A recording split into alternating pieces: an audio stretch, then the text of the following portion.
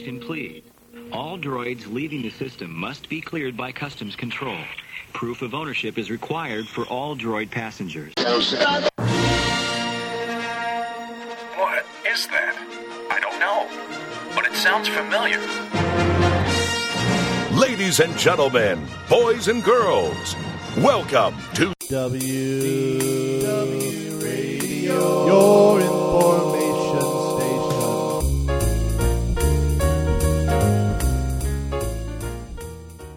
Hello, my friends, and welcome to the WDW Radio Show, your Walt Disney World information station.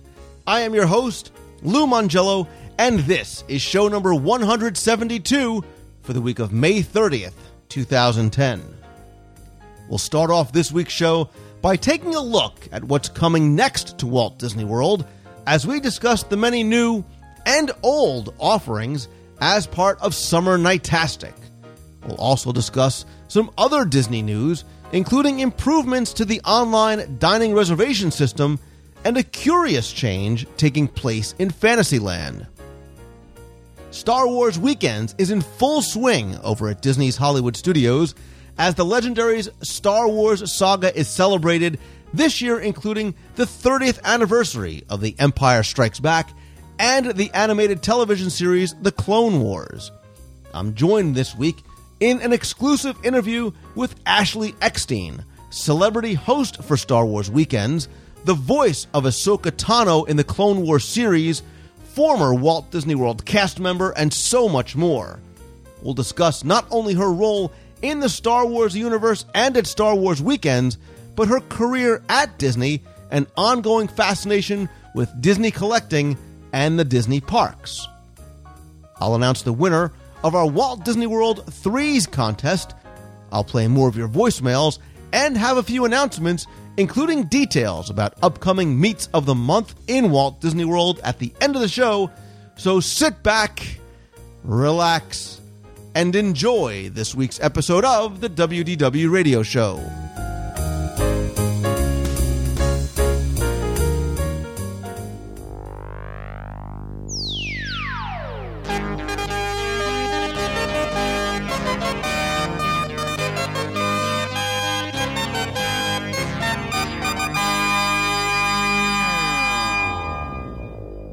Ladies and gentlemen, boys and girls, the Magic Kingdom proudly presents our spectacular festival pageant of nighttime magic and imagination. In thousands of sparkling lights and electromagnetic musical sounds, the Main Street Electrical Parade.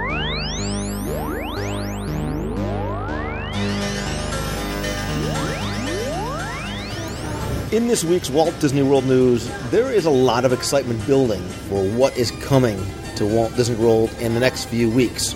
And right now, Star Wars Weekends is in full swing, but the best really may be yet to come, as Summer Nightastic is going to debut on June 6th and run through August 14th. Now, this past week, I was able to get a sneak peek at some of what was coming, and I was joined by my good friend and frequent contributor to the show, Glenn Whalen from theprettygoomovieride.com and passamaquoddy.blog.com, which he assures me will be updated soon.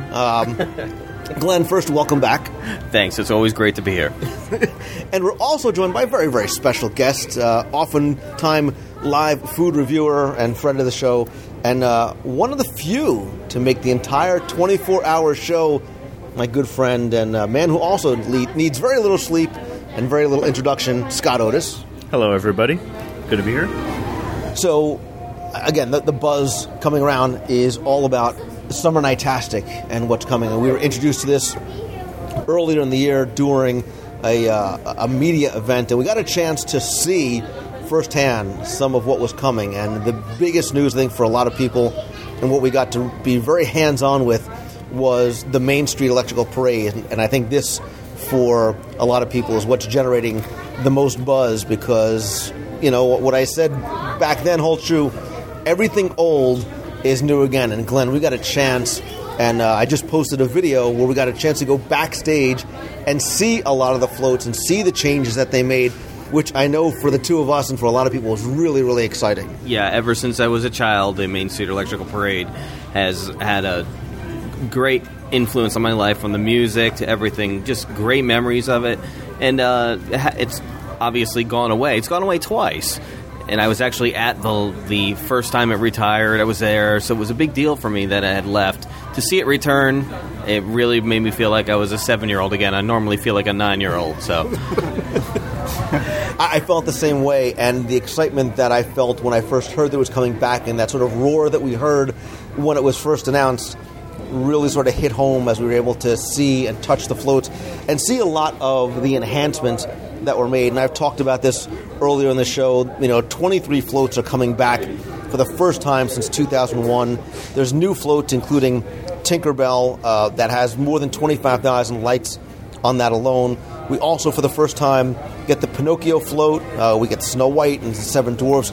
They really plussed what was going on over in Disneyland. And again, we talked about this, and you should really check out the video, which I'll post a link to in this week's show notes. But my question to you guys is that, look, we are of an older generation, and we're nostalgics, and we remember and we miss the Main Street Electrical Parade. So for us, this is great that we get a chance to see it again.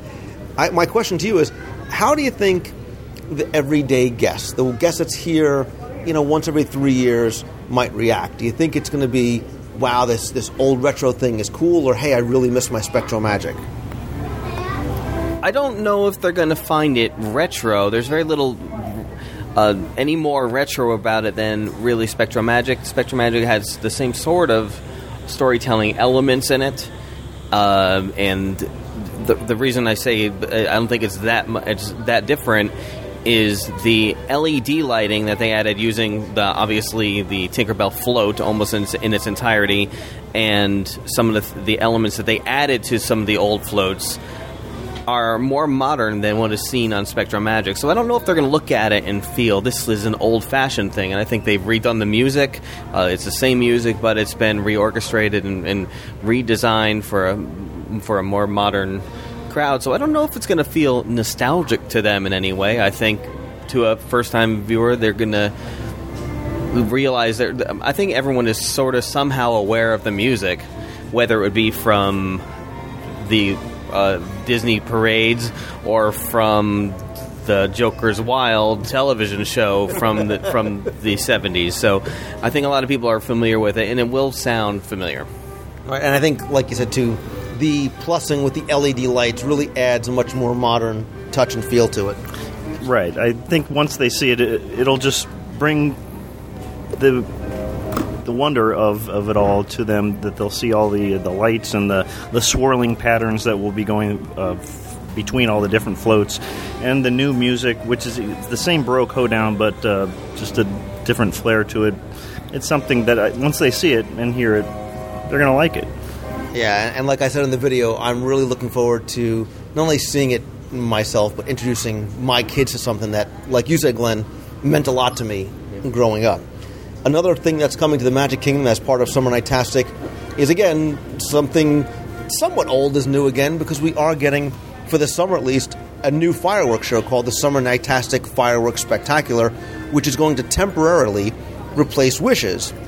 Now, the good thing is that while we do get a new show, it does include a lot of theme music from films like Pirates of the Caribbean and Cinderella and classics, but the big enhancement to this is the fact that, unlike Wishes, they're going to use the full perimeter fireworks that circle the Magic Kingdom. So it's not just going to be something that takes place behind the castle. It's going to be 25% more fireworks completely surrounding the Magic Kingdom. Obviously a new storyline, obviously new music. If you've ever had a chance to see the perimeter fireworks, this is something spectacular. And this is something, too, that I think seeing the fireworks from other vantage points, not necessarily from the Magic Kingdom. So the beach of the Polynesian, taking a Wishes cruise on one of the pontoon boats or the Grand One. This is where you really get a great sense of the use of the perimeter fireworks.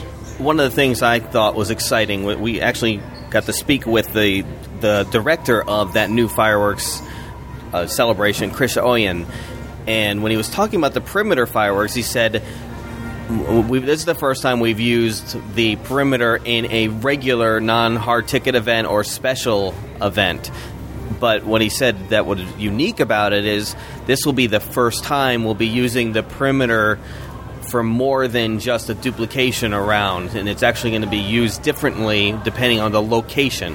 So it'll be part of the storytelling versus just a way to immerse you in the fireworks. Right. I agree. Actually, I got a chance to see them test out the perimeter fireworks recently when the Powwow convention was in town. I was actually at the Contemporary at the time, and so I was, I believe, up on the 5th floor, and I got to see it, and it's just amazing about how widespread all the fireworks were. It's so amazing that how the whole sky is just lit up with fireworks all the way around. So I can imagine being inside Magic Kingdom, it's just that much better, just surrounding you. So that would be very cool. Something is screaming out research trip to the California Grill to check out the fireworks from the observation deck up there. And if you guys want to join me, of course, I'd be honored. Something else that I think to a certain degree, the fireworks are almost overlooked in the Magic Kingdom because of the Main Street Electrical Parade. But something else that's coming that I think a lot of guests probably don't even realize is going to happen is over at Disney's Hollywood Studios. And there's two things going on there. And the first are the changes and the plussing both outside and inside the Twilight Zone Tower of Terror. This is something that, because it's summer night-tastic, you're only going to see on the outside at night. And they were cleverly very vague about how they describe the new glow to the outside and new features and things to look at and maybe interact with in the queue. And I'm very curious about that because we saw some of these interactive queue elements being tested elsewhere in the park, wondering if this may be a place that we get a chance to see it. And we spoke to one of the designers of the changes to the show and says, well, right now the drops are random. Do you make them more random than they already are? How do you sort of plus the actual experience? And what he said was that it's no longer for the summer going to be a random drop sequence. There will be a pre-programmed sequence that you can experience day or night because they want to make sure every guest gets to experience it exactly the same way, whether you go day or night. So I'm very curious to see not just how the ride sequence changed, but more importantly, what's going on in the queue. Yeah, he was very, very cagey in how he was speaking about things. He didn't want to reveal too much, but he did say that he wanted to make sure that new people seeing the Twilight Zone, the Hollywood Tower Hotel for the first time would be excited. But he said, more importantly, he wanted people that had seen it many times as they were coming down the street to say, wait a minute, has it always been glowing like that? So we don't really know what that means, and I guess we'll find out in a week. Right, and I really don't know anything about the changes, but I'm very much looking forward to, seeing what kind of new things we'll see, whether it's in the queue or whether it's in the drop sequence or even in some of the special rooms that where the doors open up and you see, who knows, will there be any changes there? Spoiler alert. See, he's got that same cagey smile like I'm giving you a complete non-answer, just come and see it. And I think a lot of people are going to be very surprised because it's not getting necessarily the attention that the return of the Main Street Electrical Parade is. Something else that's going on Hollywood Boulevard that I was really unaware of until we spoke to them was something new that's coming, and it's called the Rock and Glow Dance Party. That's going to take place every Tuesday and Thursday through Sunday, where there's going to be a DJ and a rock band, which is actually going to be Mulch, Sweat, and Shears. You probably have seen them, or hopefully you've seen them on the streets of America. That's going to start 3 hours before park closing over on Hollywood Boulevard. It's also going to include Disney characters to come in and join the dance party. Again, guys, this is going back to that whole idea of these interactive, simple experiences throughout the parks. Again, the character interaction, the bands, the music. So there's a little bit more for everybody to do other than just ride attractions. Yeah, and I think it's going to be right in front of the Sorcerer's Head, right? So I believe, it being in such a central location, all the guests who are, crisscrossing going from this attraction to that attraction, they'll all get a chance to, experience this and get a good feel for the music that's going on at that time. So that'll be pretty cool. Yeah, what's exciting for me is the whole idea of this rock and glow dance party. Now, we don't know what that means at this point, but they're talking about the glow, and they hint at special lighting and pyrotechnics during the show, and they always do a fun show as it is anyway, so it is something to look forward to. Yeah, and from what I'm gathering from reading the dates and the times, it sounds like it's probably going to appear on non-Fantasmic nights. So for the people who miss having some sort of nighttime experience in Hollywood studios, you now have this to look forward to. And if you get to see Fantasmic one night, this might give you reason to come back, see the Tower of Terror, and do this on another night. Speaking of music, over in Epcot, there's another new concert series coming this summer called The Sounds Like Summer.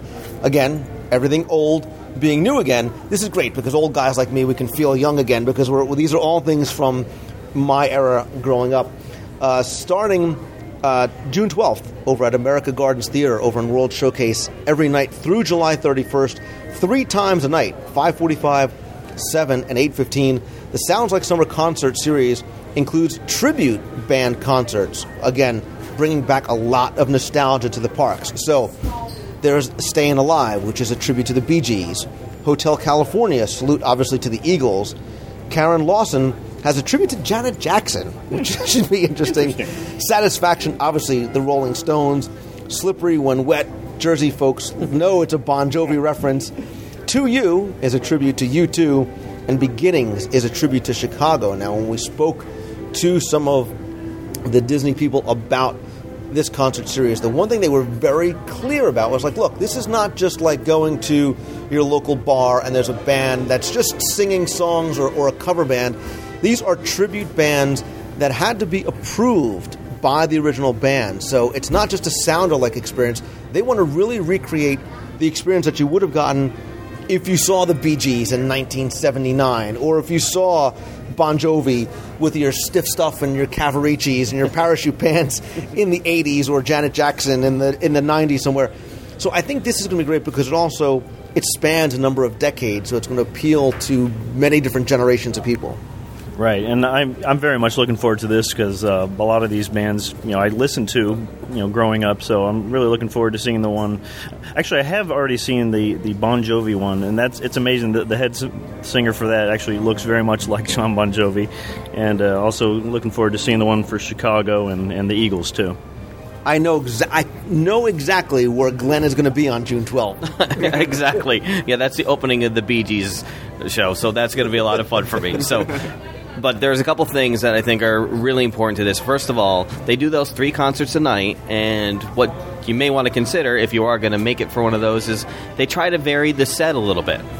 So it's not the same show all 3 times. So if you are a Bee Gees fan or a Bon Jovi fan, you may want to camp out. You may want to make it. You go to the 5 o'clock show, go over to the beer garden and enjoy something in there, and then come back out, watch the next show, and watch the final show, which leads into Illuminations, because that would be very exciting. Now, if you've never taken the time to watch something at the American Gardens Theater, it's quite an experience because it's got a wonderful sound system.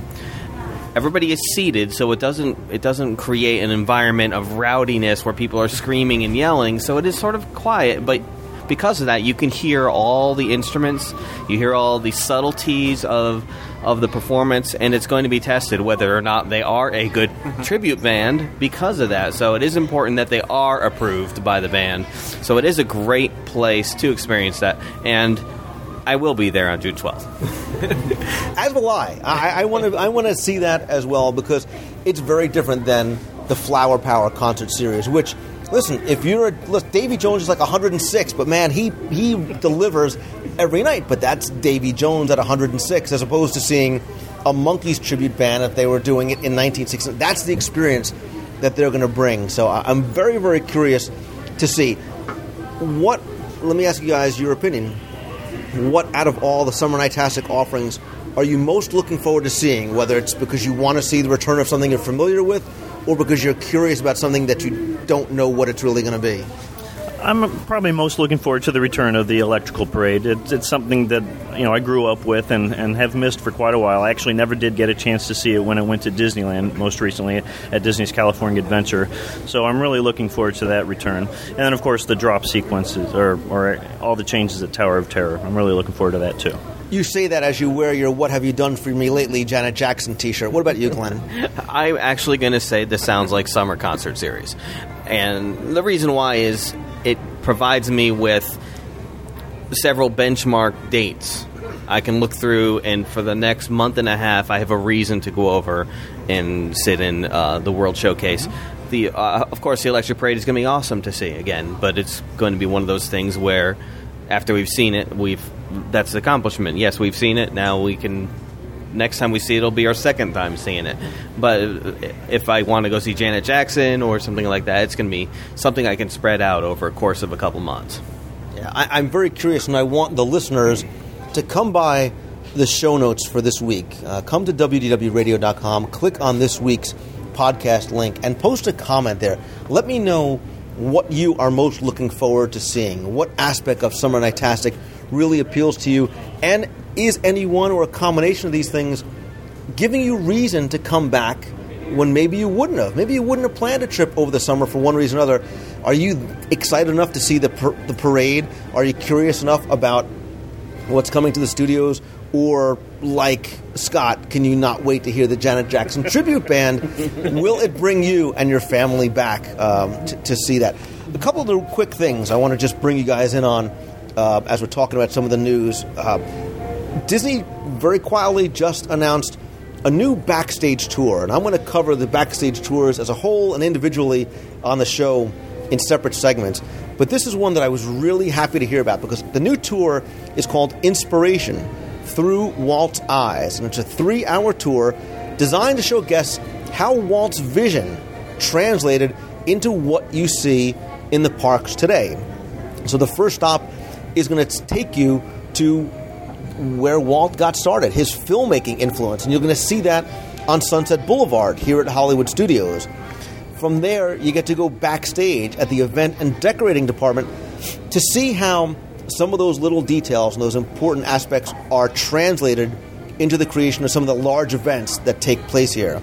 You're then going to go over, and this for a lot of people is going to be the exciting part, to the utilidors in the Magic Kingdom. So you get a true sneak peek at the nerve center and the hub and what goes on backstage or understage, as the case may be, to see where the day-to-day operations of the Magic Kingdom happen.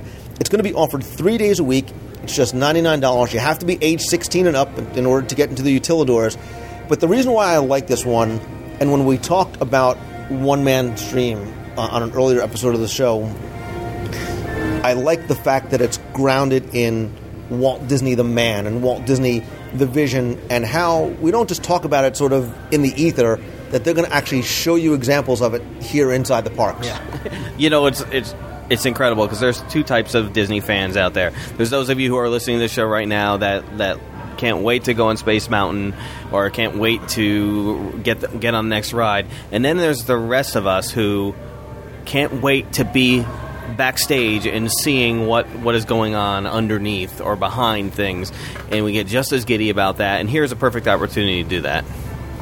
I'm sorry, I'm actually on the phone right now with WDW Tour signing up for that, so I'm on hold right now. So yeah, this is one that I definitely want to see as soon as it starts, because it's going to be obviously very different than Keys to the Kingdom or Backstage Magic and the things that they're going to cover. And again, we talked about how for some people, Walt Disney is he's an icon. He's a corporate identity. He's not necessarily a person, and hopefully this will connect the theme park experience to Walt Disney, the person himself. We certainly couldn't talk about things going on in Walt Disney World without talking briefly about food. And just very quickly, Disney recently changed their online ADR or reservation system at DisneyWorld.com. It's currently in beta now, but as soon as you go to the site, there have been some major and important changes. And the first thing that I noticed, because I went and checked it out before this trip to make some ADRs, is that it's much, much easier to use and incredibly much faster than it was before.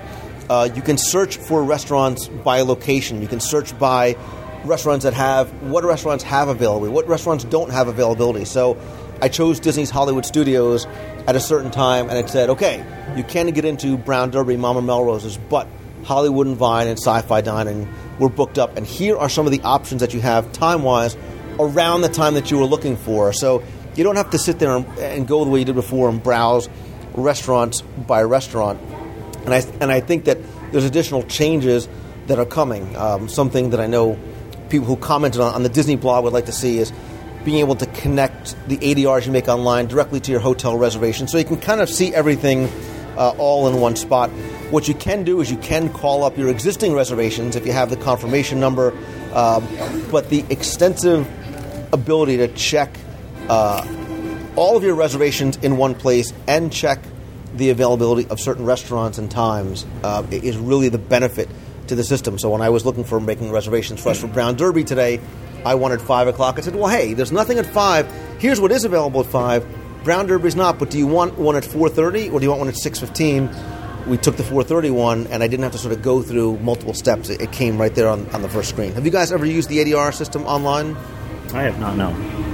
No, I actually have not. I've only done it over the phone, so...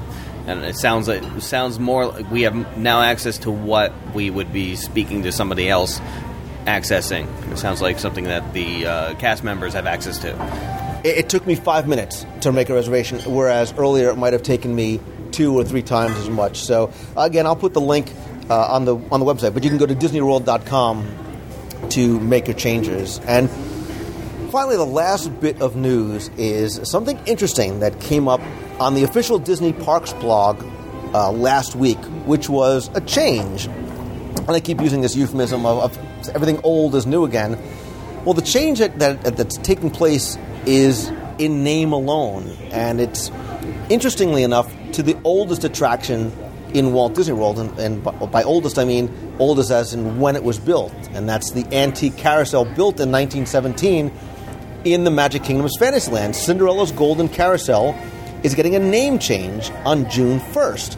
And it's going to be called, exactly, Prince Charming Regal Carousel. Again, there was this sort of came out of left field for a lot of people, but Disney does explain the fact that it's going to help tell the story of Cinderella, the story that inspired the carousel. Now, here's the official story behind it. And it says, following their fairy tale romance and happily ever after wedding, Cinderella and Prince Charming took up residence in Cinderella's castle. With peace throughout the kingdom, Prince Charming had time to practice for jousting tournaments. In the countryside near the castle, he built a training device of carved horses on which he could practice the art of ring spearing, a tournament event in which a knight rides his horse full speed, lance in hand, towards a small ring hanging from a tree limb with the object of spearing the ring. This event was known by various names throughout the land, but generally came to be called Carousel. The carousel device drew the attention of the villagers, who wanted to take a turn on the amazing spinning contraption. So Prince Charming had a second carousel constructed closer to the castle, where everyone could take a spin on the wondrous invention. So instead of working a knight's training device, the new carousel is more befitting its regal location in the castle courtyard. Its rustic training horses replaced with ornately decorated prancing steeds adorned with golden helmets and shields, flower garlands, feathers, and other festoons. Prince Charming invites one and all to test their horsemanship skills and to enjoy their own happy ending. Now, I bring this up for a couple of reasons. One, because it's going to be interesting to see on June 1st when this name change happens, but the Disney Parks blog accepts guest comments, which I think is great because they get a lot of guest feedback. And at the time that we're recording this, there was about 75 comments. Suffice it to say that a majority of those comments were not very positive about the name change. They didn't understand it. They didn't understand the reasoning behind it. They didn't understand the nomenclature of the Prince Charming Regal Carousel. When I talked to you guys about this, what was your first reaction? I would say confusion. I had been used to Cinderella's carousel for so long, so this was something that was just new. I didn't really understand it, so I'm okay with it. I just didn't. It just did come out of left field. So Yeah, it did. I'm very curious about it because it doesn't seem to have I'm really wondering what the logic is that has brought it up. I'm not going to be totally against it because maybe they do have something coming down the pike that's going to make this make sense as they roll out their new Fantasyland. But on a totally unrelated note, I am going to be renaming my green Ford Escort to Red Ferrari. So that's going to be you'll be seeing me cruising around in that. So. Well, you're going to sell a lot more Glen Whalen plushes inside the Red Ferrari. I mean. And I think you're right. Both of you are right. The name change confused me. It wasn't written in the possessive, associating Prince Charming with the carousel that has such a long history even before it came to the Magic Kingdom. I do think that, and look, I'm like John Locke, I'm a man of faith, and I have faith in the fact that as the Fantasyland expansion happens, there's going to be a way that this is tied into a story that's going to extend beyond the carousel itself into what's coming in the expansion that's opening in 2012 and 2013. There's been discussion as to whether, is it going to be more attractive to boys? Because now boys have something in this fairy tale princess arena that has a prince associated with it instead of just all the princesses. Does that make sense to you? Do you think it's going to make boys ride it more than they would have before? That very well might be their thought process, but I don't think that there will be any change into the, how kids and adults will be attracted to that attraction. So I think everyone will still want to ride it being a carousel. Yeah, I think that the young boys that would be riding that age, they'd be more interested in just having a bunch of soil and pouring water and watching worms come out. So I'm not sure if the renaming it after a guy is going to make it a guy for young boys.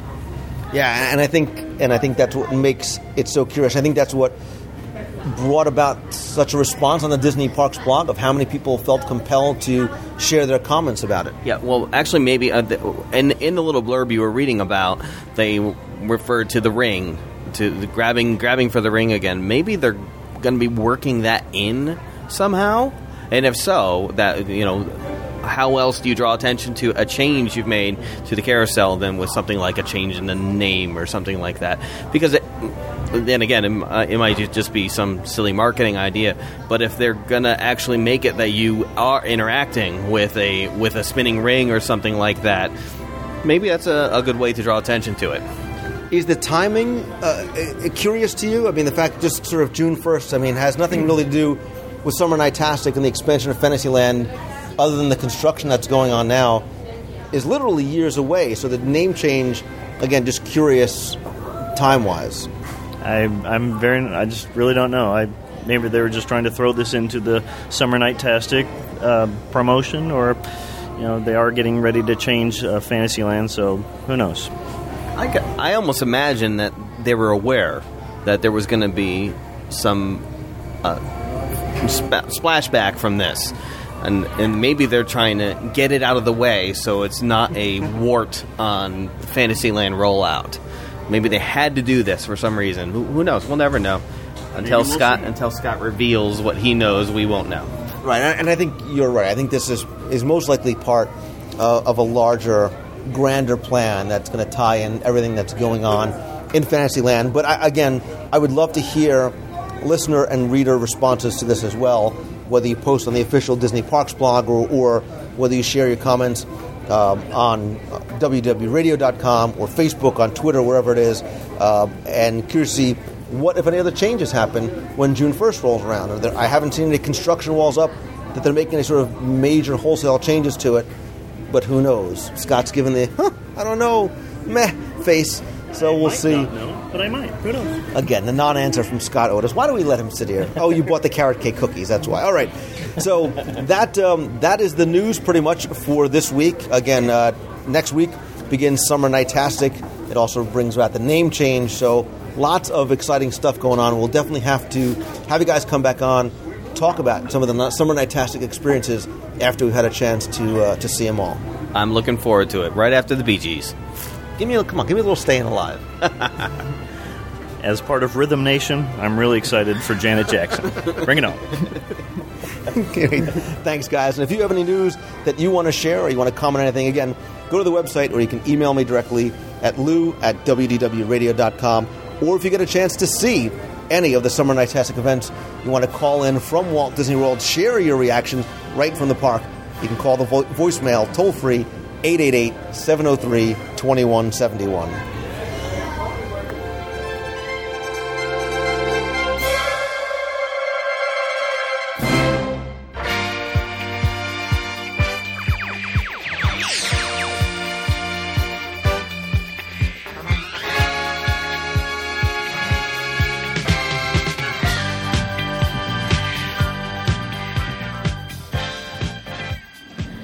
So I'm here at Star Wars Weekend 2010 with a very, very special guest. She is not just a celebrity host, she's also the voice of Ahsoka Tano in the Clone Wars series. She's a Disney fan, she's a Star Wars fan. She's Ashley Eckstein, my special guest. Thank you so much for joining me today. Oh, thank you so much for having me. This is awesome. Like I said, this is a big thrill because, first and foremost, I'm a fan. I'm an enthusiast. I'm a Star Wars fan since... here, and I've been a Disney fan equally as much. Let's talk first about you and the Clone Wars, because I have a lot to talk to you about today, because I know that you're a fan as well. Talk to me about the role of Ahsoka Tano and how you got to be a part of the Star Wars franchise. Oh, goodness. Well, I first auditioned for the Clone Wars just like any other audition. I got a call from my agent, and they said, you have an audition for the new Star Wars cartoon. I didn't even know it was about the Clone Wars yet. And I was going in to audition for Padme, and, I told my agent it was funny because I was trying to match Padme's voice, and I said, I just really don't think I sound like Padme, but I'll go in and give it a shot. Well, sure enough, very first line out of my mouth, they stopped me and they said, "No, we're sorry, you sound too young, to be Padme." And I was like, darn it, I knew it. And then they go, "But we have this new role," and that's all they told me. They said, "It's a young girl, would you mind reading for that?" And I was like, okay, sure, And the lines were very generic. I mean, it had nothing to do with the character of Ahsoka, and I ended up getting a call back, and I didn't even think my callback went that well, to be honest with you. And about a month later, I found out I got the part. But still, I didn't know what part I got. I just knew I'm this new girl. She's about 14 years old. That's all I knew. So I show up on my first day of work, and they tell me, who I'm playing. And I'm kind of sitting in my chair how did this happen? How am I here? What's going on? And they were like, oh, and on top of it, we just, want you to use your own voice and help us give input on who this girl is. So it really was kind of like a dream come true. I pinched myself several times that day. Well, that's the thing. Anybody who's a Star Wars fan, the opportunity to be a part of it. And the great thing for you has got to be multiple fold. Number one, you get to use your own voice, which is probably nice and easy. And number two, I'm sure that when fans, especially young girls, come up to you and get a chance to meet you at events like this, it's got to be great, because if you close your eyes and listen to you speak, you are Ahsoka Tano. Oh, yeah. Always in time to save your life, Sky Guy.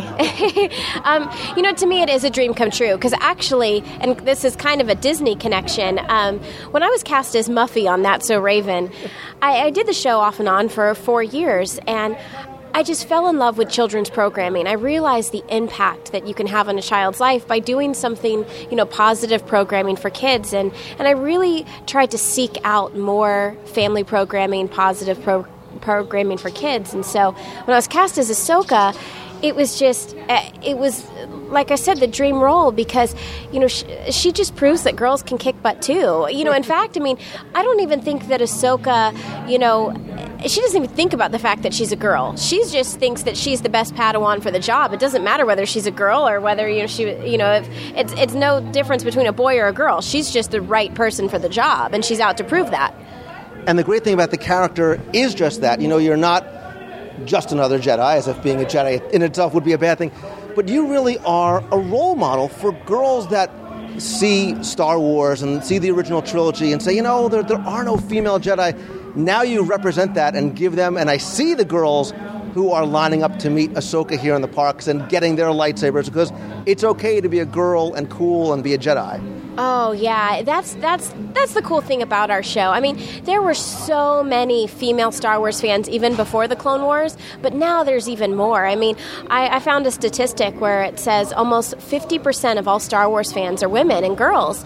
And especially with our show, a ton of young girls. I mean, I can't tell you, my line here at the autograph booth is at least 50-50, guys, girls, and a ton of little girls. And I love to see the little girls come dressed up as Ahsoka. I love to hear their stories about how they play Star Wars with their brother. And because that was me. I was a huge tomboy growing up. I mean, I love dresses and makeup and stuff now, but I was not that way growing up. I mean, I wore my hat backwards. I was the only girl on the baseball team. And so I wish I would have had a character like Ahsoka to look up to when I was young. And I can see, because the little girls and their dads lose their minds when you come down in a celebrity motorcade. They may not know you by face, but what you represent to them means so much to these little kids. It is. And like I said, if I can, just go back to something that's positive for kids and for families. I mean, the Clone Wars is something that the entire family can sit down together and watch and all enjoy. I mean, there's something for the parents, there's something for the kids. And, I feel that that's kind of rare nowadays. I mean, Disney does a fantastic job at creating family programming, but there's not too many options nowadays where the whole family can sit down and enjoy something together. And, one thing I like about our episodes is at the beginning of every episode is what we call the Jedi fortune cookie. And the whole episode is about that fortune cookie, and it's something I think as a family, after the episode is over, you can talk about and say, okay, well, what did that mean? What happened in the episode, and what did they mean by that? So, it's cool, and it's nice that families can have that family bonding experience together. And that's why the marriage of Disney and Star Wars just makes such perfect sense, because they are that family-friendly kind of thing, and Star Wars weekends, are the perfect event. This is your second year being a celebrity host, and for you, this is also kind of a bit of a homecoming for you as well. Yes. Well, I'm a huge Disney fan. I guess you could say I grew up Disney because my dad worked for Disney. He worked for Disney for over 15 years in the food purchasing department. He helped buy all of those turkey legs that you see everyone eating. So I grew up from the time I was 2 until I was 18 going to Disney. I mean, oh my gosh, I went to tapings of the Mickey Mouse Club. I just grew up here, and this was actually where I had my very first job. On my 16th birthday, I went and filled out my application literally on my birthday to work for Disney, and Hollywood Studios was actually my park, and so this really is like coming home for me. It's awesome. Well, I saw it as you started to describe Disney. You got that very genuine, look in your eyes and that sparkle and that smile, because it's so genuine that you do love this place and you love this park. So tell me, what was your first role here as a cast member at the studios? Oh, my goodness. Well, I did a variety of different things, but a favorite thing of mine was I was a cheerleader in the Hercules Parade. So that was fun. But to me, oh my gosh, there's so many different things. But I would say a lot of actresses, they want to go win an Oscar, and I always just wanted to be on the Disney Channel. So when I moved to LA and I was cast as Muffy on That's So Raven, it was just like a dream come true, because I'm like, I am now going to be on the Disney Channel. I mean, I have my T-shirt from when I was in first grade. My neighbor was a cameraman for the Mickey Mouse Club, and he got me a T-shirt with every single cast member from the Mickey Mouse Club autographed, and I still have it to this day. I mean, like I said, I'm a huge Disney fan. She's a Disney fan, she's a Star Wars fan, she's a former cast member, but it goes beyond that, because even as an adult, you are still a Disney fan, and you have a lot of Disney connections, as well as Star Wars, too. Yeah. Let's talk about Disney first, because if I'm correct, you're a huge Alice in Wonderland fan, so much so you have the Alice room in your house? Yes. Well, my husband is so kind to indulge in my collection. First of all, it even goes back a little further. My husband grew up in Central Florida as well. He was born and raised in Sanford, Florida. And him and his family, they're huge Disney fans. And so when we got engaged, we got engaged here at Disney, at the Grand Floridian Resort. And I said, okay, I really want our wedding reception at Disney. So our wedding reception was at the Yacht and Beach Club. My bridal luncheon was an Alice in Wonderland tea party. And I just have a huge Alice in Wonderland collection. Enough for an entire room. I've been collecting since I was a little girl. I mean, I have the old Alice in Wonderland dress from when I was like 4, and people just started to give me Alice in Wonderland stuff, and as I got older, I appreciated how much stuff I had, and I realized, okay, this is a collection, you know?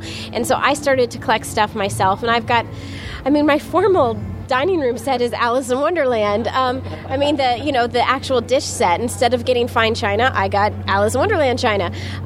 So I love it, and hopefully one day I can show you guys my collection. It's kind of crazy.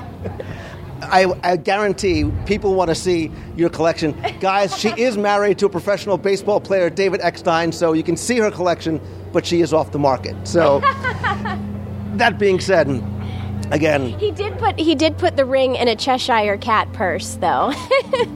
There's a lot of love for number 22, which, by the way, tell us there's a 22. I mean, everything for you has sort of a connection that goes somewhere. Yes, it does. Well, and it kind of comes back to my 4th grade teacher here from Orlando, Florida. Back in 4th grade, my 4th grade teacher told me, he said, something special will happen on your golden birthday. Ooh, a fly there. And he said, when you turn 10 on the 10th or 22 on the 22nd. And my birthday is September 22nd, and so years later, I moved to LA, and I went to an Angels game, and I didn't have an Angels shirt to wear, and my friend bought me, my now husband, his shirt, which is a David Eckstein shirt, number 22, and turns out we have some mutual friends from Florida that have been trying to set us up, and a month after the game, I needed a date to an event, and my friends were like, okay, Ashley, we know how Hollywood works. You should have your publicist call the Angels and have David be your date to the premiere, to the event. And I mean, it was more just to get them off my back, because they were like, you need to meet him. And I'm not one of those girls that, chases after guys, especially athletes. So I was just like, oh gosh, But finally I was talking to my publicist, and I was like, okay, my friends say I need to meet this guy. We have a lot in common. We're both from Orlando. And sure enough, she emails the Angels. The very next day she gets an email back, and it says, okay, he won't agree to go to the premiere because he's not really the Hollywood type yet, but he'll meet her.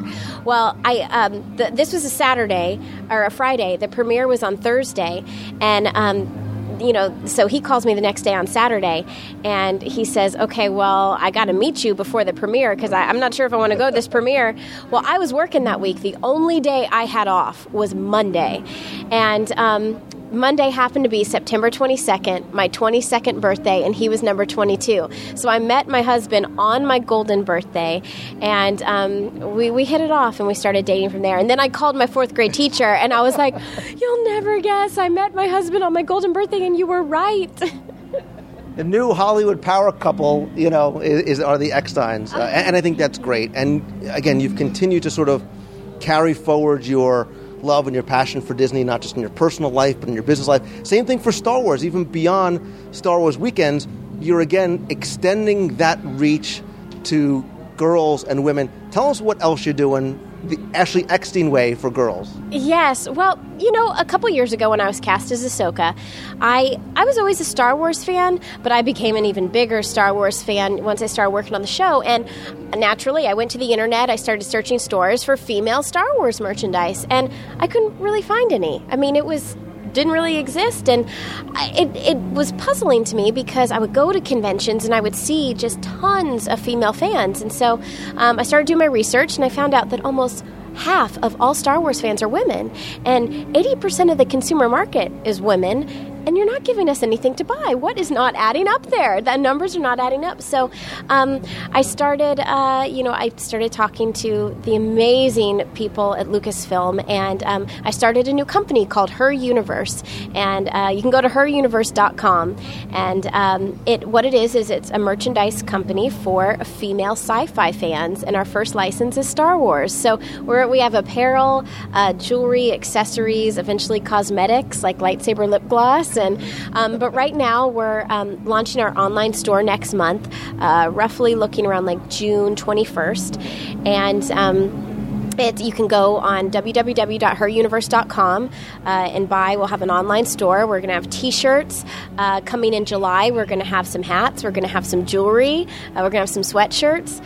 And then we're going to be on sale at all the conventions. We're going to be at San Diego Comic-Con. We're going to be at Celebration 5 here in Orlando. We're going to have a huge booth, hopefully even a fashion show. We're going to have some fun stuff. So, this is just the beginning. I hope the sky's the limit. I mean, I think there's so many things you can do for female, sci-fi fans and Star Wars fans, and so maybe make Ahsoka's boots. You never know. That's great. And now coming to Star Wars weekends in Walt Disney World, this is your second year as a celebrity hostess. Yeah. You're now, obviously I'm sure you knew the draw of Disney and the draw of Star Wars as a fan. What's it like for you to be on the opposite side of the rope now, and you are the celebrity, and you get a chance to have people running up and meeting you? Oh, it's just so crazy because, I come back to Disney throughout the year just as a guest, and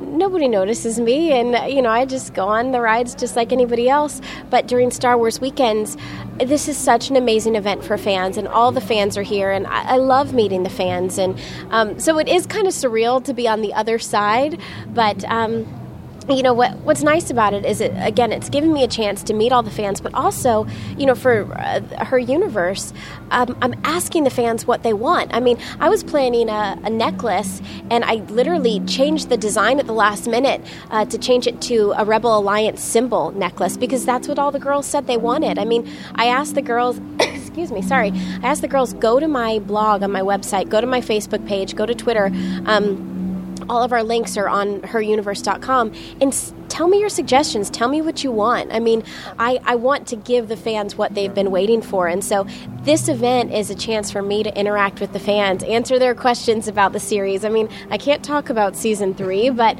I can answer their questions about Ahsoka, and it's just a great event. And that's the nice thing, is you get to interact with and engage your fans, and I've watched you, and I see you taking the time and talking to them and listening to what they have to say. And the fact that you take suggestions for the things that you're doing, I think it's just great, because it gives them the feeling that they have a part in things that they really, really enjoy. Yeah. Well, years ago, I had a favorite band, and I went to an autograph signing of theirs. And it wasn't their fault. There was just so many people there. But we waited in line for like an hour, and then they signed my picture, and they didn't even look up at me, and it was like they kept their head down the whole time and just said, okay, next, and I just left thinking, like, oh my gosh, I just wanted to have a quick hello, just an exchange. And I remember that feeling when I walked away, and I never ever want anybody to feel that way when they walk away from my table. I want to meet each and every person, and I'm just so thankful that they're here. I mean, for our autograph line, I found out people are sleeping overnight, and to me, that's so amazing. And if they're willing to sleep overnight to meet me, you can have all my time. I mean, I'd love to chat with you, answer your questions, and so I'm just so thankful everyone's here. And I think that's great. And like I said, I see that you give them your complete attention, and you look at them, and you spend as much time with them as they'll give you. And listen, you're out there in the 112-degree, 99% humidity, doing your thing. So we as fans really appreciate that fact that we're able to get to that one-on-one time with you, even if it means sleeping outside the studios all night. Well, I used to be an Indian princess for the YMCA, so I love camping. I don't know, I can't say I've ever camped out, at the theme park, but I just appreciate everyone doing that. And like I said, it's a homecoming for you, because you're coming back to the studios. I have to ask you the requisite questions, because I think that you're a fan first. You got to give me your favorite attraction, and more importantly, Ashley, you got to tell me your favorite food on property. Oh, I've got all the answers, almost too many. Actually, and it's funny, and this goes way back to when I was a kid. My favorite part of if you say Horizons, I might just reach over and hug you. Oh, what is it? Veggie, fruit. Oh, my God. I love veggie, fruit. No, actually, my favorite part is the countries, honestly. I always did. My mom every now and then, there's 4 of us siblings, and she would take us out of school for a day, and each individually, and we'd have our own special day with her, and she would take us around the world, and we'd get our passport, of course, and we'd go to each country, and for me, it was always the candy tour. I loved getting a piece of candy from every country, but my favorite, I have to say, are the kakigoris in Japan, the snow cones. I love the kakigoris. However, I have to say, probably my all-time favorite food at Disney is the churro carts, or the churros, and I love them so much. I had a churro cart inside my wedding reception at the Cotton Beach Club. I told them, I said, can you please get a churro cart from the park and bring it in? And then my husband, he loves the Mickey Mouse ice cream sandwiches, so we had ice cream carts in the wedding reception. So that's probably my favorite food. Third would have to be a Dole Whip. But Hearts are breaking around the world, by the way. but in terms of a ride, I love Alice in Wonderland, but the spinning, I can't say it's my favorite. I think it's always been Big Thunder Mountain. I love Thunder Mountain, so that's probably my favorite ride. But Ashley Eckstein, Ahsoka Tano, Star Wars fan, Star Wars entrepreneur, Disney fan, former cast member. I think I have something else to add to your list of credentials. The perfect woman. Thank you so much for taking your time. And can I have that hug? Oh my gosh, of course. I'm a hugger, so. And she's a hugger.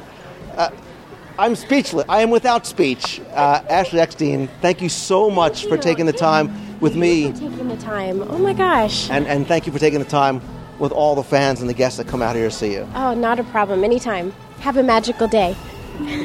Awesome. She's awesome. Best interview ever. Oh. Best interview ever.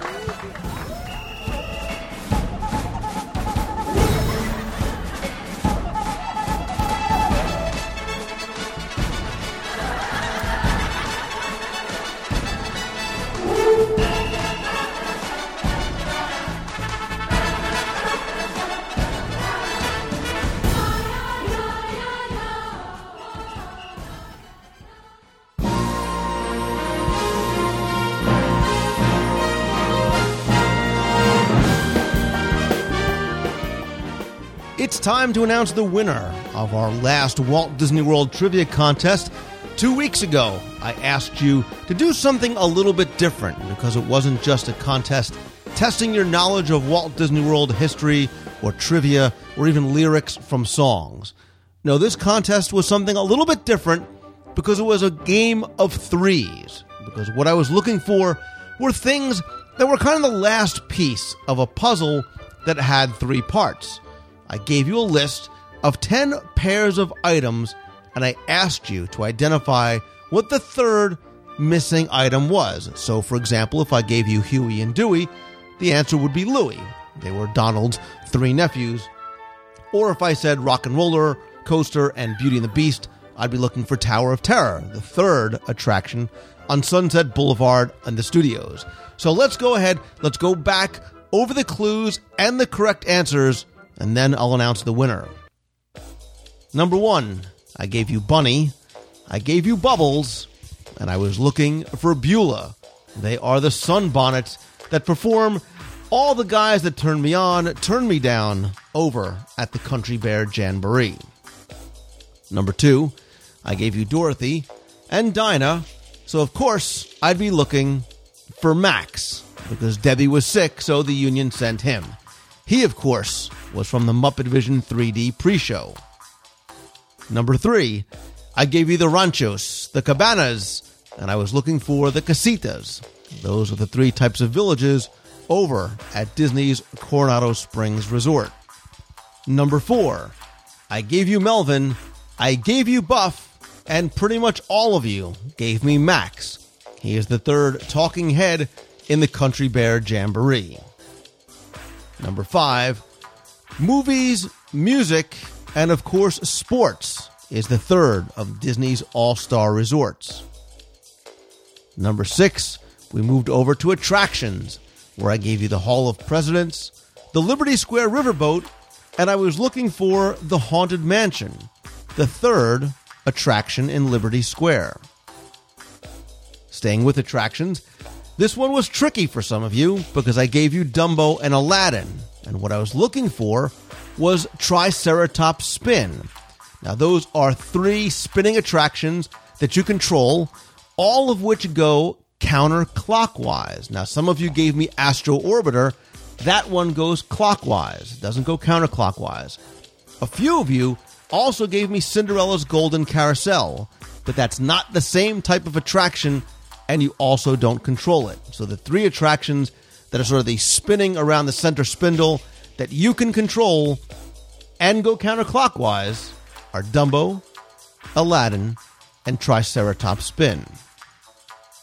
Number 8, I gave you the American Adventure, the Liberty Square Riverboat, and the thing that connected those 2, and the third answer, which was Tom Sawyer Island, was a place that you could find Mark Twain or Samuel Clemens.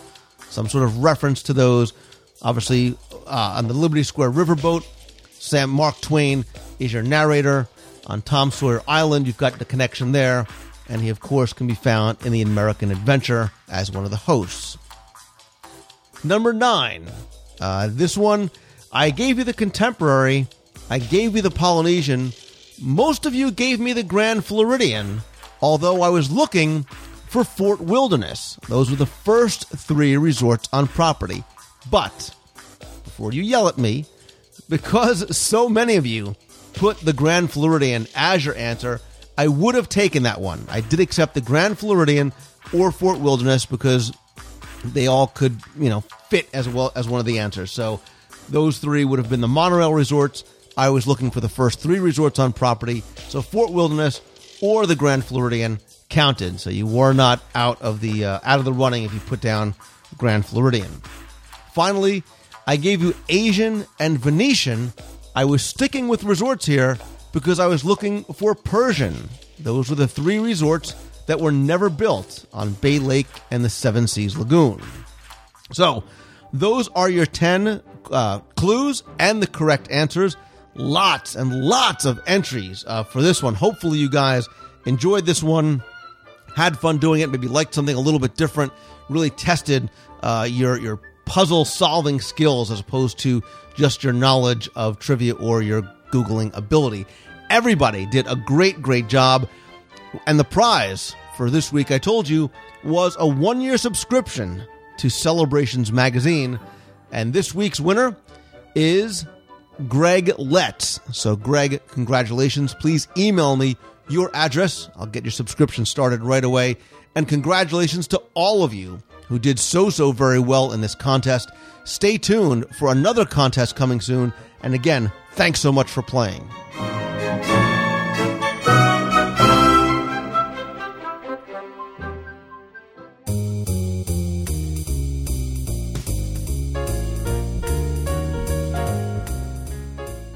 That is going to do it for this week's show. Thanks so much for tuning in again this week.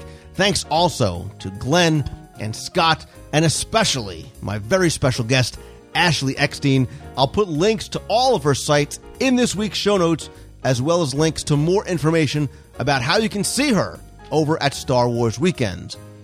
By the way, I'll also have much more to come from Star Wars Weekends, including new videos. Yes, one that includes Ashley. Stay tuned to iTunes as well as to Twitter and to Facebook when they're released.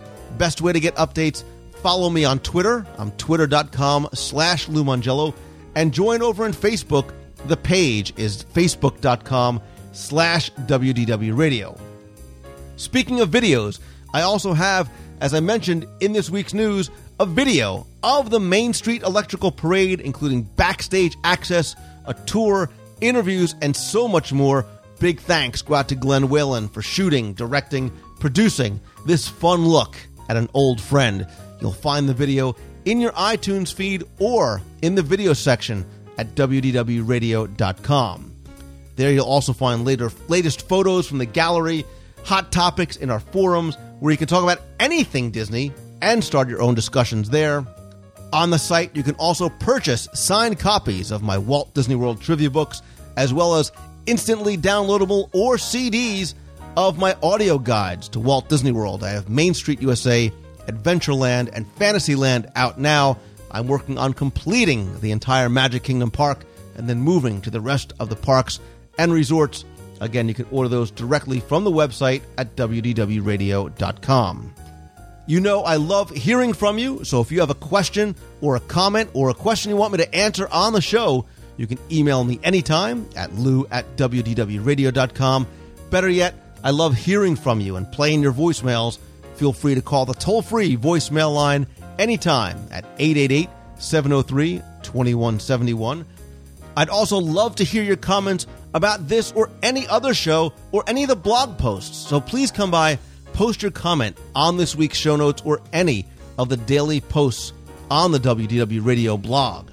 And beyond just the show and the videos and the blogs, there's a lot more to explore over at WDWRadio.com, including links to everything that we discussed on this week's show, the social networking site, WDW Radio Live. You can sign up for our free email newsletter. You can one-click and download our new iPhone or iPad WDW Radio app. It is fun. It's free. It gives you easy, instant access to all the information from the site, including the posts, the podcasts, the videos, and so much more. Again, you'll find a link to that right on the right-hand side of the homepage at WDWRadio.com. There you'll also find a link to Celebrations Magazine. Issue 12 is on its way and should be in your mailbox soon. If you haven't subscribed or want to order back issues, you can go to celebrationspress.com. We're also always looking for contributors, whether it's a letter to the editor or if you have an article idea that you want to share, come on by the site, email us, let us know. I have some details about upcoming Meets of the Month in Walt Disney World, as well as other events coming throughout the year. But before I do, I have got to give all of you that joined me last weekend, either in Walt Disney World at the parks, or if you were in the box watching at WDW Radio Live, everyone who joined me, whether it was for 5 minutes, 5 hours, or all 24 of the live broadcasts that I did from Walt Disney World, thank you so very much for supporting something that was so much fun and such an adventure for me to do and for everybody. And there was a lot of you that were with me from 10 a.m. on Saturday morning until 10 a.m. on Sunday morning and beyond. My sincerest gratitude and thanks to all of you. It was a lot of fun being able to broadcast right from the parks and the beach club and Illuminations and everything else that we did throughout the 24 hours. I will talk more about it on an upcoming show, but I wanted to first give you all my sincerest thanks for supporting the effort that all of us and all of you guys put in to making that so much fun and such a successful event. So thank you. Thanks all of you. Coming up next, Meet of the Month in Walt Disney World is going to be Saturday, June 12th. It's going to be in the Magic Kingdom. That weekend is the Expedition Everest Challenge, so I know a lot of you will be down there for that. Thought we would start off early in the Magic Kingdom. So 11 a.m. in the outside seating area of Pinocchio's Village House. Please come by, say hi. Anyone is welcome to attend. I hope you come, whether for 5 minutes or as long as you like. We can have some lunch, we can hang out, maybe even hit a ride afterwards. Who knows? It's very casual. No need to RSVP, although I will post in the forums at WDWRadio.com as well as on the event page over in Facebook. So if you are interested in coming, please come by and just let us know on either of those locations. I'll, of course, link to those in this week's show notes, or you can just go to meetofthemonth.com for details. Upcoming events, including Meets of the Month for the remainder of the summer and the remainder of the year. More details coming soon as I get those available. But don't forget, in August is the Pacific Northwest Mouse Meet. That's pnwmousemeet.com. That's Saturday, August 14th up in Linwood, Washington. I'll be back for the second year of this event. Really a lot of fun. So if you are up in the Pacific Northwest, please come by. And there's so much going on there, from show and sale and celebrities and Bob Gurr and Margaret Kerry. A lot of fun. Really a good weekend. In September, we're looking to do something for Destination D, the D23 event in Disneyland, the weekends of September 24th and 25th. Stay tuned for more details about that. October 8th, through the 12th is Congaloosh, the event celebrating the legacy of the Adventurers Club. There's going to be a dinner and a show by the Adventurers Club cast members as the Adventurers Club characters on stage after hours, after Disney's Hollywood Studios closes at the Indiana Jones Epic Stunt Spectacular, where they will put on a show after dinner that no one has ever seen before. Before that, Jim Korkis, you've heard him on the show, you've read his work in Celebrations magazine.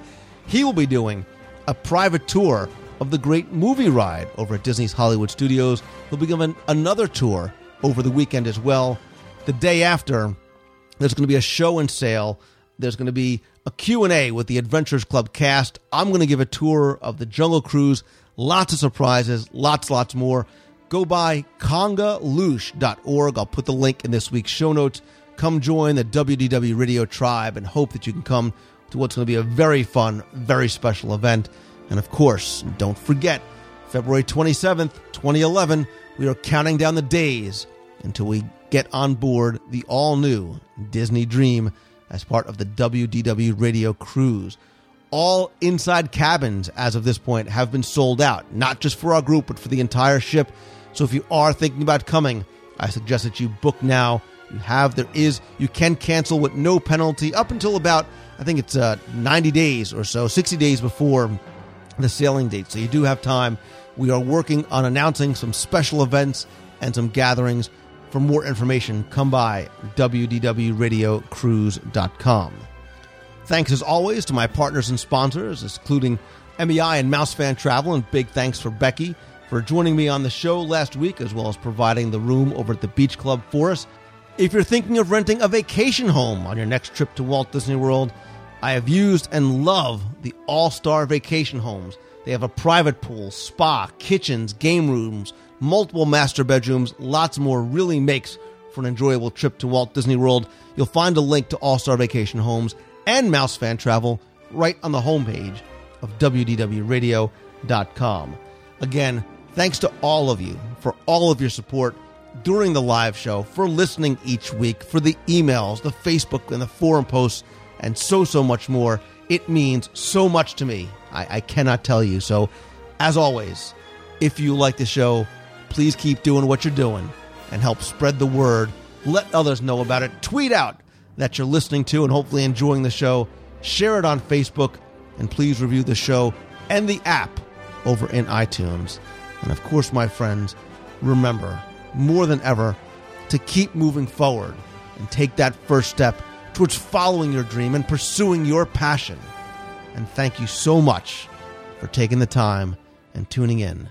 So until next week, see ya. Hey Lou, it's Mike Diz Fanatic Damari from the sunny Edison, New Jersey, which misses Lou Mangello. I know it's been a very long time since I've called in, but love every one of your shows. And funny because when I'm listening to your shows, there's like a million things I want to call in and say, but of course I just never get the chance to. But I just had to make a fantastic comment about the show. I guess last week's show about the Muppets, and it was funny because just the week before, my wife and I and a bunch of friends, we had this very big conversation about hoping that they start bringing the Muppets, back into the studios, and hopefully we'll see, a nice dark ride. And I remember way back just like hearing and reading about what was going to be coming and being so excited, and of course the, unfortunate passing of Jim Henson. The rest is history. But hopefully we'll start seeing something like that, and hopefully the Disney management knows what we all want. I mean, because I think that's something that everybody would love to see.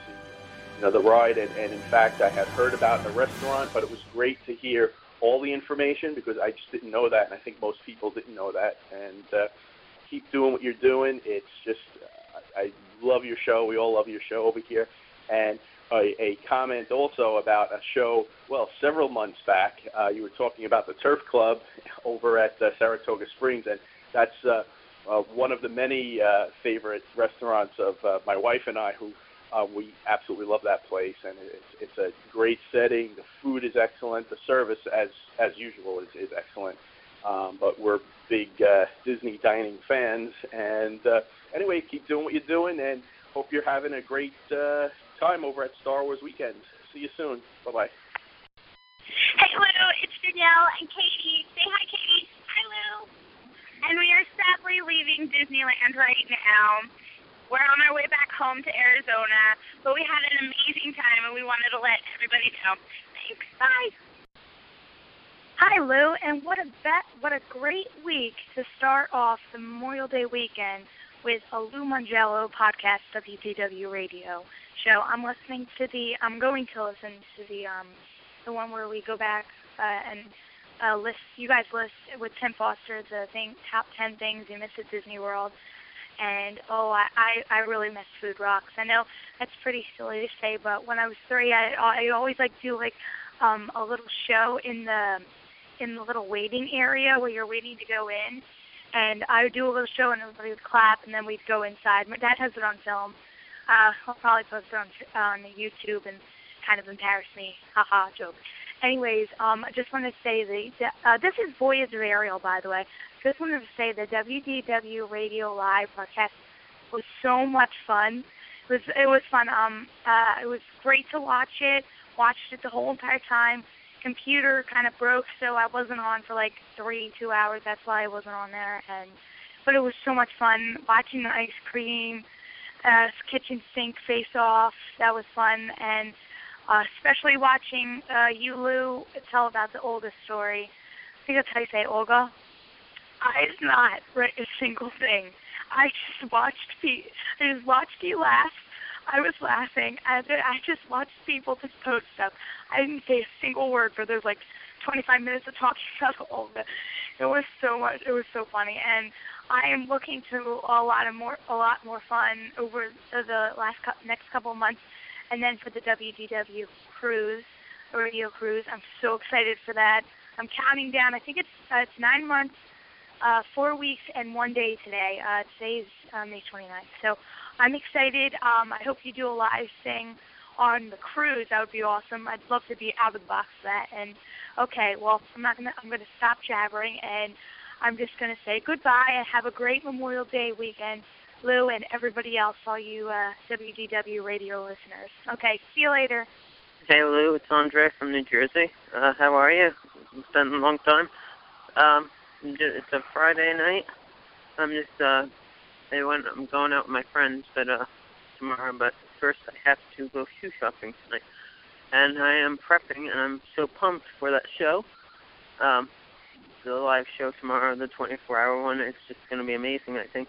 So I want to say good luck and stay awake, drink lots of coffee, the usual. Hope to hear from you soon. Keep up the great work. Take care. Bye. Hey, Lou, this is Drew. I'm calling you from the iPhone app. And last weekend, my wife and I were in Disney World for a couple of days. And before we left, we spent some time at the studios. And I had thought that the Muppet 3D attraction was down for a refurbishment. But as we walked by, I saw people going in. So we went in, and I really didn't notice anything different. So I believed that it hadn't gone down for refurbishment yet. I just listened to your podcast and found out that it actually did go down for refurbishment and come up. And so when we were there last weekend, we saw it as it had reopened. And so I, at first, as I listened to you tell us that, I felt like a bad Disney fan because I didn't notice anything new. But apparently they didn't change anything. I did notice the new screens in the pre-show, and we had kind of they had sat us towards the end of the row, so we were like the first and second seat on the end of the row by the exit doors. And I just had subconsciously noticed that the picture and the 3D effects in particular were a lot more sharper and clearer. Usually when I would sit in the middle, the 3D effects wouldn't usually work for me. I don't know if it was my eyes or the way my brain works or what, but the 3D effects didn't come across like they do in the movies now. But this time it did. All the 3D effects worked for me. So I guess that's attributed to the new projection screens or whatever they're doing there. So I thought it was interesting, and you'd like to know that. A great job on the show, and keep it up. Bye.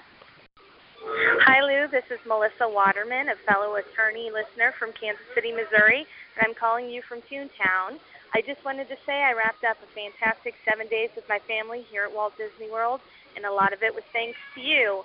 I anticipated the trip for 6 months, listening to every show, and when I finally got here, I was just that much more excited because of all the information you gave to me. My family said they'd never had a better trip that was filled with such interesting information. So thank you so much. I love the show, and thanks for all the magic you bring to my family and me. Bye-bye. Hi, Lou, and what a great week to start off the Memorial Day weekend with a Lou Mongello podcast, WDW radio show. I'm going to listen to the one where we go back and you guys list with Tim Foster the top 10 things you miss at Disney World. And, I really miss Food Rocks. I know that's pretty silly to say, but when I was 3, I always do a little show in the little waiting area where you're waiting to go in. And I would do a little show and everybody would clap, and then we'd go inside. My dad has it on film. I'll probably post it on YouTube and kind of embarrass me. Haha, joke. Anyways, I just want to say this is Voyage of Ariel, by the way. Just wanted to say the WDW Radio Live podcast was so much fun. It was fun. It was great to watch it. Watched it the whole entire time. Computer kind of broke, so I wasn't on for 2 hours. That's why I wasn't on there. But it was so much fun watching the ice cream, kitchen sink face off. That was fun, and especially watching you, Lou, tell about the Olga story. I think that's how you say Olga. I did not write a single thing. I just watched you laugh.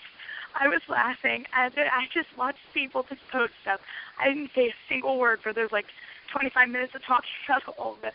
It was so much. It was so funny, and I am looking to a lot more fun over the next couple of months, and then for the WDW cruise, radio cruise. I'm so excited for that.